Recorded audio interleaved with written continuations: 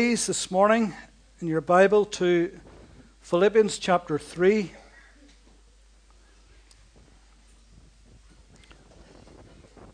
Philippians 3.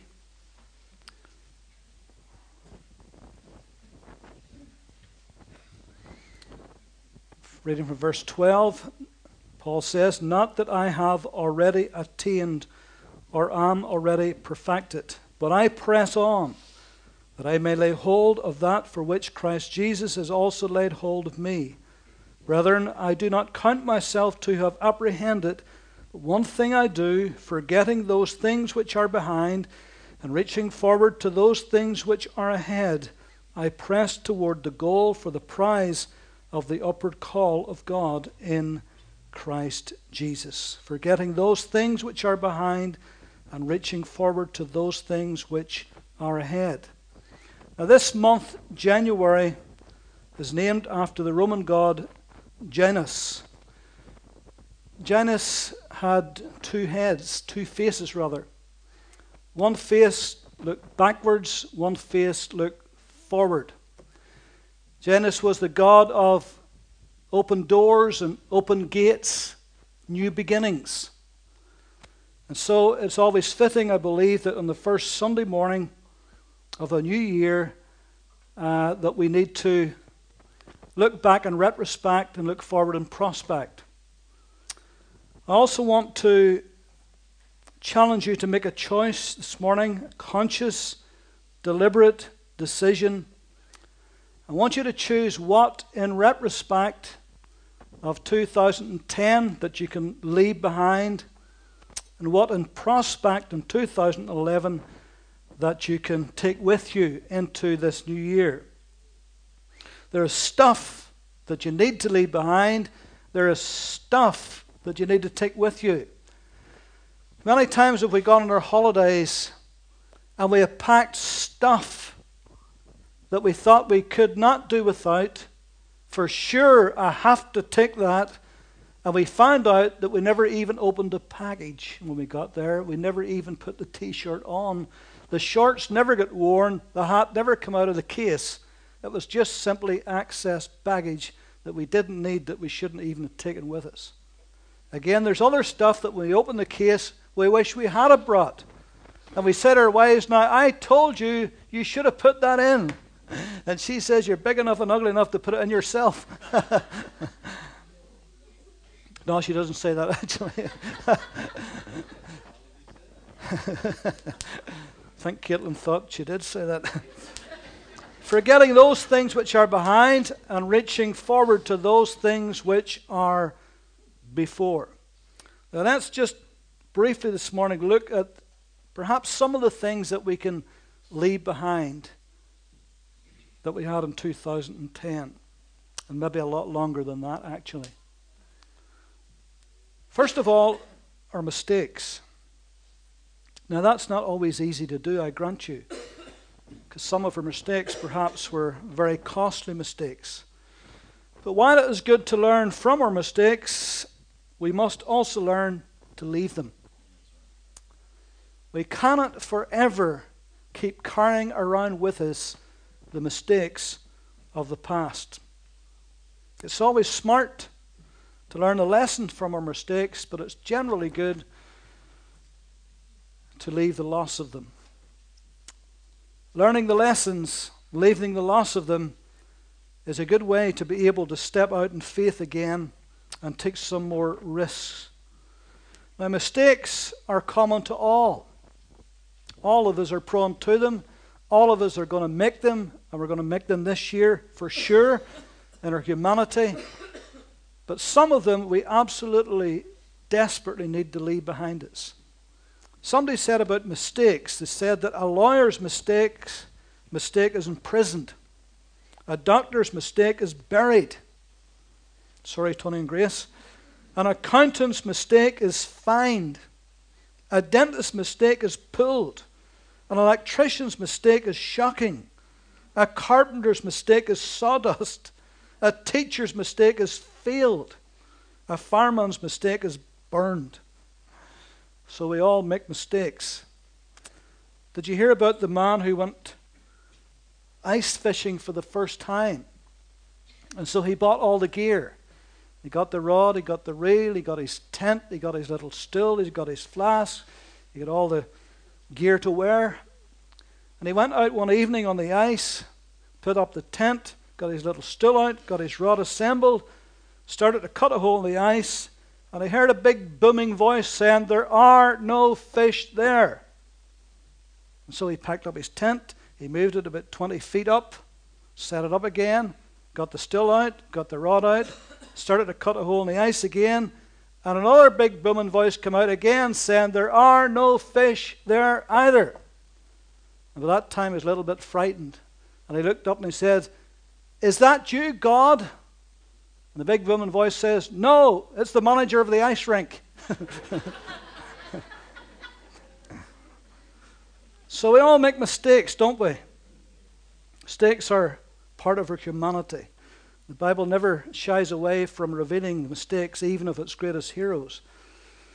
We talked about that even in the women's series, godly and good as they were. Oftentimes they made mistakes. Chuck Swindoll, he categorizes mistakes, and he said that there are panic-prompted mistakes. Panic-prompted mistakes, which often come out of fear or worry, anxiety, or just being in a hurry. Can't wait. Sometimes that leads to mistakes. Then he said there are good intentioned mistakes, which come from wrong timing or wrong methods. How many times have we done the right thing in the wrong way or at the wrong time? Our intention was good. The idea was good enough, but we just didn't do it the right way, or we just didn't do it at the right time, and we found out that it was a mistake at that time or in that way. Then he says there's passive negligence. That makes mistakes, which result from laziness, lack of discipline, or inconsistency. We just didn't give it due care and attention. We just didn't put enough into it. We just didn't think it through enough. We just kind of were a bit easy-ozy about it, as we say. We let it go, or we didn't do it as we should have done it. We found out that it made a mistake. And then there's blind spot mistakes, he says. These usually come from ignorance or habit or influence.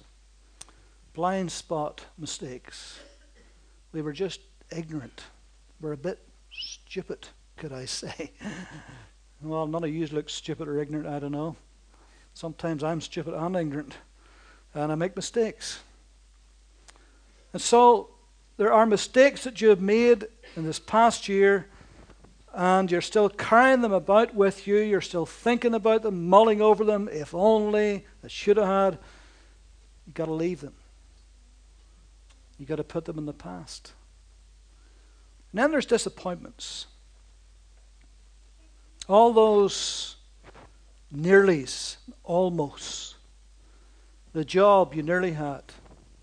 The car you almost bought. The holiday you were about to go on that fell through. All of those disappointments. The weight you almost lost. But of course, those are little things. But then there's big disappointments. Perhaps a wedding that almost happened. Or a child that you nearly had. And sometimes disappointments can be crushing, can be really painful and hurtful at the time. People disappoint, things disappoint, places disappoint, we disappoint ourselves. Sometimes we disappoint others. Disappointments in life, it happens. Happens to every one of us. And I guarantee no matter how good 2010 was for you, I'm sure if you look back, there's been a disappointment in it. Something happened that at the time you just felt, boy, I wish that hadn't happened. Really is a big disappointment to me. Or maybe you feel you've been a disappointment to yourself or to someone else. So what are you going to do about all that? Are you going to carry all that baggage into a new year? You're going to keep loading it on yourself. You're going to carry it throughout the next 12 months. What good is it going to do? You can't change it. Can't amend it. What are you going to do with it? Psalmist, Psalm 73, 25 and 26, he says, "Whom have I in heaven but you? There is none upon earth I desire beside you. My heart and my flesh fail. But God is the strength of my heart and my portion forever." My heart and my flesh fail. See, we're prone to failing, aren't we? And whenever a heart and our flesh fails, it's disappointing, isn't it? But God is the strength of my heart, and He is my portion forever. Glory to God. But actually, in saying that negatively, actually, there are times when you look back and maybe you've lived through 2010 and you have looked back, and what seemed a disappointment at the time was actually a God appointment. What seemed to be a letdown, maybe even what seemed to be a loss at the time, actually, when you look back, you can say, thank God. Because at that moment, you hadn't seen the big picture. At that moment, you didn't know what God had planned for you. And what seemed a genuine disappointment can turn out to be God's appointment. And I have had those occasions in my life when I have looked back, and at the time I thought, oh dear, this is terrible, this is awful. Why did this happen? I wish it hadn't happened. But then months later, or even sometimes even years later, you look back and you say, thank God it did happen. I didn't like it at the time, it wasn't very nice. But thank God for that disappointment, because God had a better appointment for my life. And so, sometimes your disappointments may even be God's appointments. So don't get too down on yourself. Say, Lord, well, I can't change that. And if you've got a better plan, well, that's okay. I'm open for that too. What about your hurts? Sometimes it takes hurts a while to heal, doesn't it? Maybe yours this morning is still raw. Maybe there's still an open, gaping wound. But there will come a time, and maybe you're not quite ready for this just yet if the wound is still raw. But there will come a time when it will be time to let go. It will be time to leave it behind and unload the burden. And so if you're not ready for that quite yet, I don't want you to feel bad about that. Sometimes there's great hurts in our lives, and it just takes time to heal. Just the way your body takes time to heal, sometimes your emotions and your heart takes time to heal. But there will come a time, hopefully sooner rather than later, that you will be able and strong enough and well enough to say, Lord, I'm going to leave that behind. And it could be that maybe today, for you, is the time to leave that hurt and that pain behind. Or there's something else you can do with your hurts. And we all have a tendency to do this. We can nurse them. We can cling tightly to them. We can hold them close to our heart. And sometimes we do that, don't we? We nurse our hurts.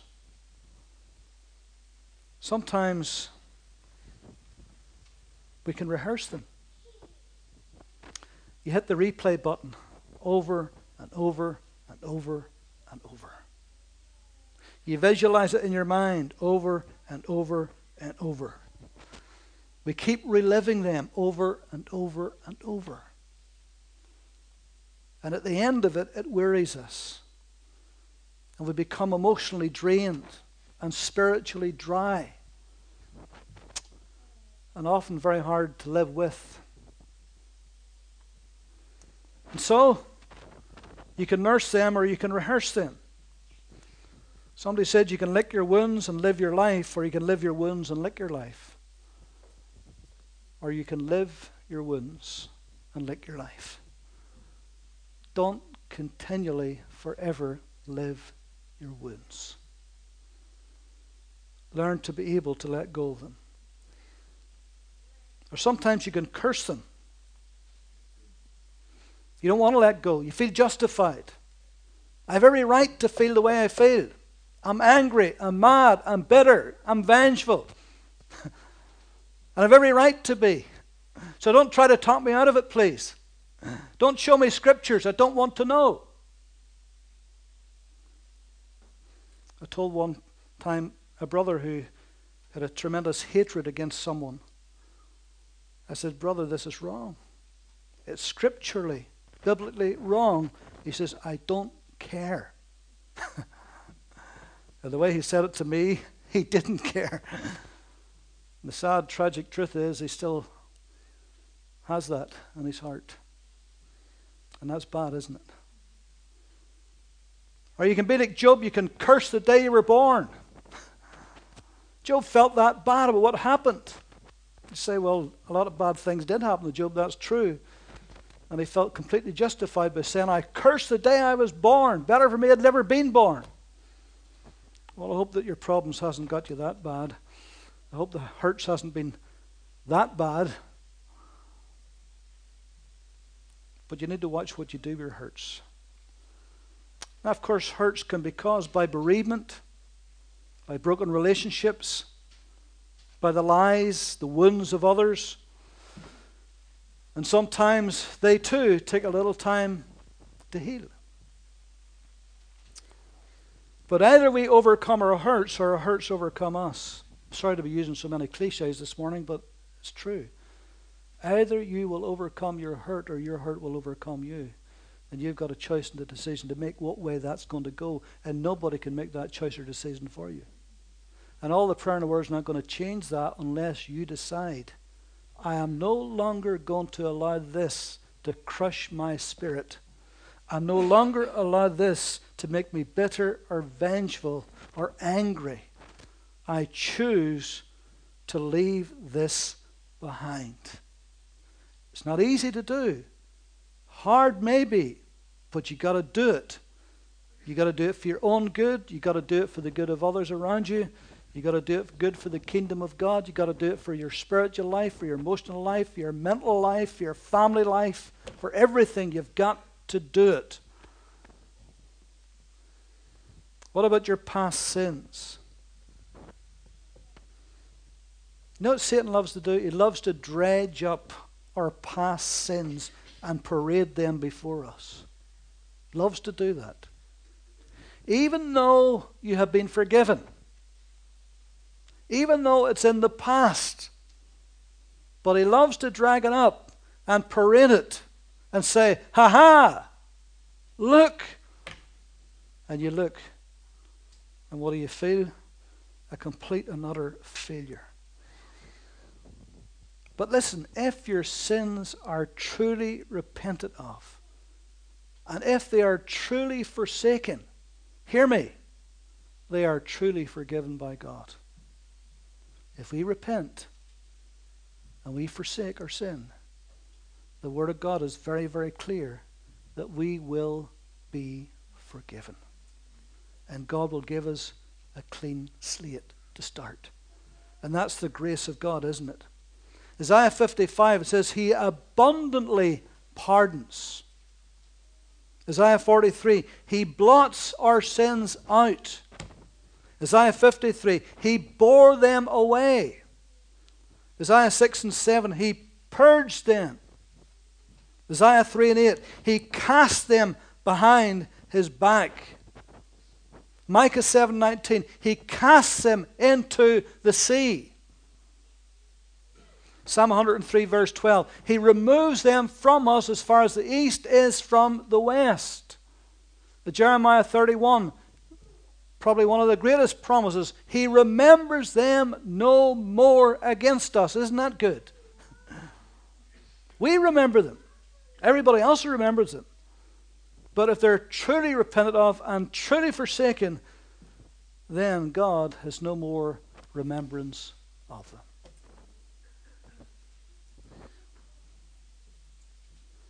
See, you and I can forget things. It's a malfunction of our brain, isn't it? When you get to my age, you forget a lot of things. Sometimes you even forget your own name. Never mind your phone number. Forget about your number plate. That's a bridge too far right there. But we forget things, and then suddenly we remember them again. But when God, the Bible says God doesn't forget them. It says he remembers them no more. Because if he forgot them, then he might remember them. But he remembers them no more against us forever. Glory to God. So what are you going to do about your past sins? The ones you repented of. The ones you forsook. But sometimes they haunt you. Sometimes they come up in your memory. What are you going to do? Are you going to carry them into the new year? Are you going to say, Lord, they're under the blood. They're gone. I can't understand it. Didn't deserve it. But it's all of your grace. So I just receive that and accept that. I'm going to move on. And then when the devil comes to remind you, you say, devil, they're under the blood. And you can go and look for them if you like. But I'm not going to search for them. They're gone. What about your past failures? Now, I'm not talking about a mistake or a disappointment. It could be a moral failure or an ethical failure. David had an enormous moral failure. Man after God's own heart. Greatest king Israel ever knew. Sweet psalmist of Israel. The man who would love to have been a priest rather than a king, that he could spend his time in the house of the Lord. And yet, that great man of God had an enormous moral failure. I don't need to elaborate on it. You know it quite well with Bathsheba. It took him a full year to repent of it. Tried his best to hide it. God had to send a prophet to challenge him, to expose it. Because he could never really move on in God until the sin was dealt with. Until the failure was put right. Until he confessed it and repented. Maybe it's a ethical failure. Something to do with integrity. Remember we read about Abraham during the woman series and how he lied about his wife? The father of the faith. The man that God would come and speak to and reveal things to. The man that out of whose loins nations would come. And yet when it came to a simple thing like telling the truth about his wife, he lied. Terribly lied. And so perhaps in this past year, maybe even longer, there's maybe been a moral failure in your life, or perhaps there's been an ethical failure. What are you going to do about it? Peter had a tremendous failure, didn't he? Can you believe that he would deny even knowing Jesus? Hard to believe, isn't it?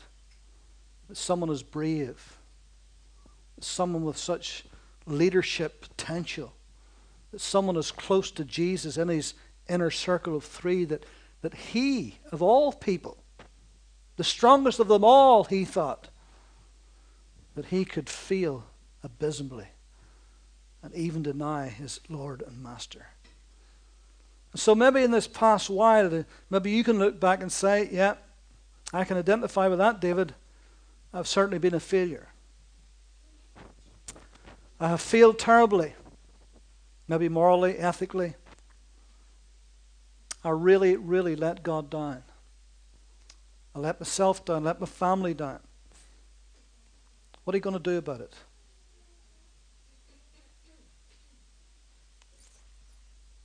It's a big difference, you know, between failing and being a failure, isn't there? We all fail, but that doesn't make us a perpetual failure.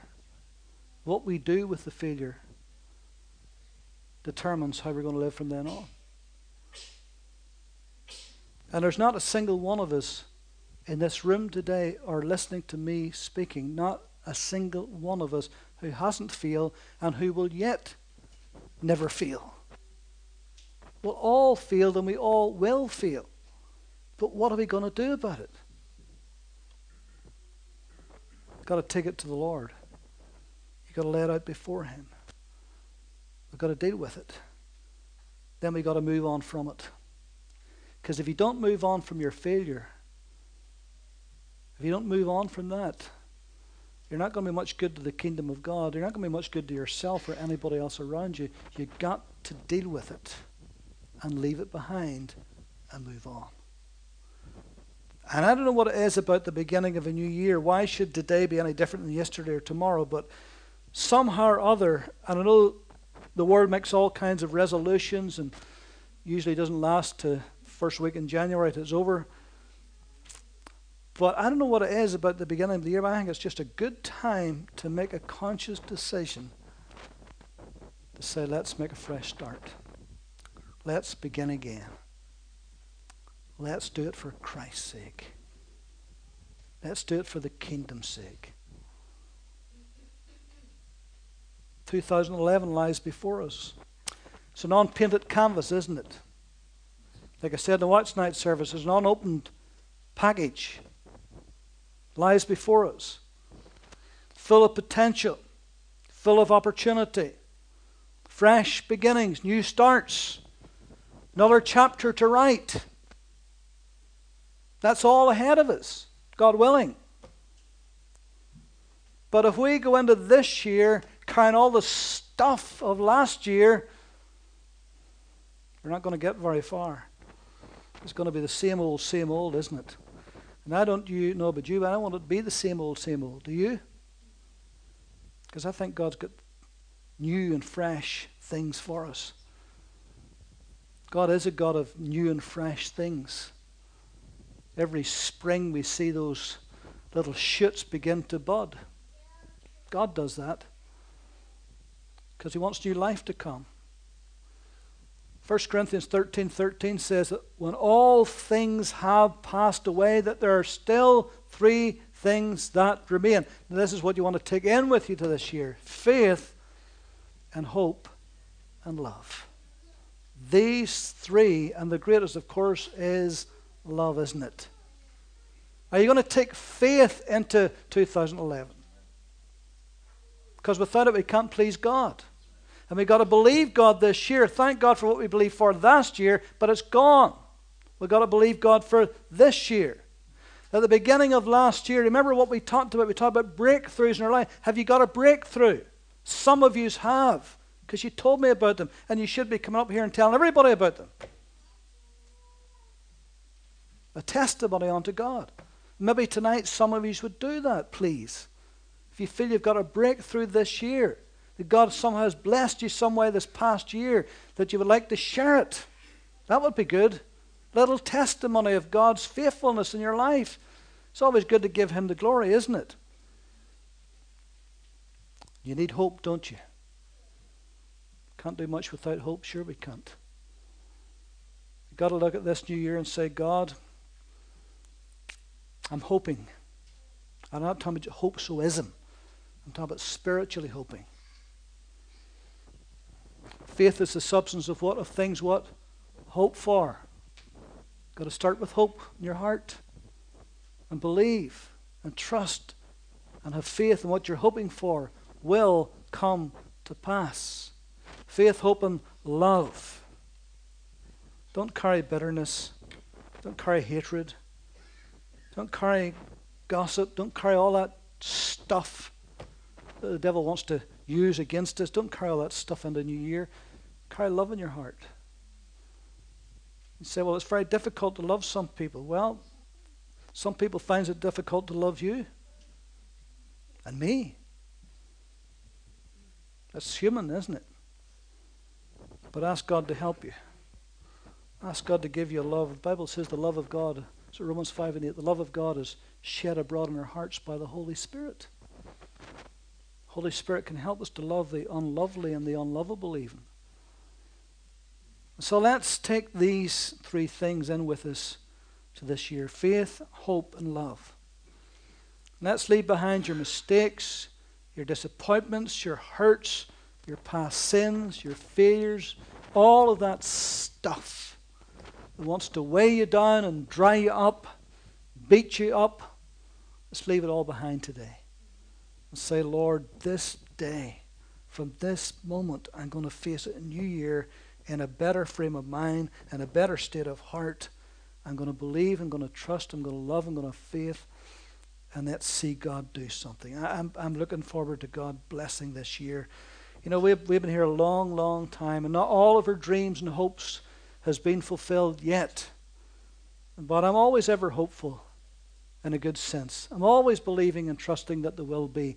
There's things that years ago God spoke to me about, and I haven't seen them happen yet. And sometimes you get a little bit disappointed with that. And sometimes you say, well, maybe it was me just thinking that. But then I'm always encouraged from time to time and say, no, I believe it was the Lord, and in due season I will reap if I faint not. And I'm at the time of my life where I've been here a long time and I'm looking forward. I don't know how many years more God will give me, but I'm saying, God, time's moving on. There's much to be accomplished. There's yet much to be done. There's much land to yet be possessed. And Lord, I want to possess it. I am up for it. I want it. I'm ready for it. Somebody talked to me very, very recently, the other day in fact, and said to me about being a pastor, oh, I wouldn't have that job in a million years. Do you know what? I love it. Oh, sometimes like Clifford said, when you're taking all this equipment down there, I'm never going to do this again. You have those moments, but generally, overall, I love it. I would have no idea what else in the world I'd ever want to do other than this. And I believe there's a lot more ahead. Glory to God. Amen. So are you hoping? Are you believing? Are you trusting? Have you faith? Are you looking at this new year and say, God, no matter what has happened in the past, this is a fresh start. This is a new beginning. I'm going to believe for bigger and greater and better things. Amen? Amen. Okay. God bless you. Let's pray.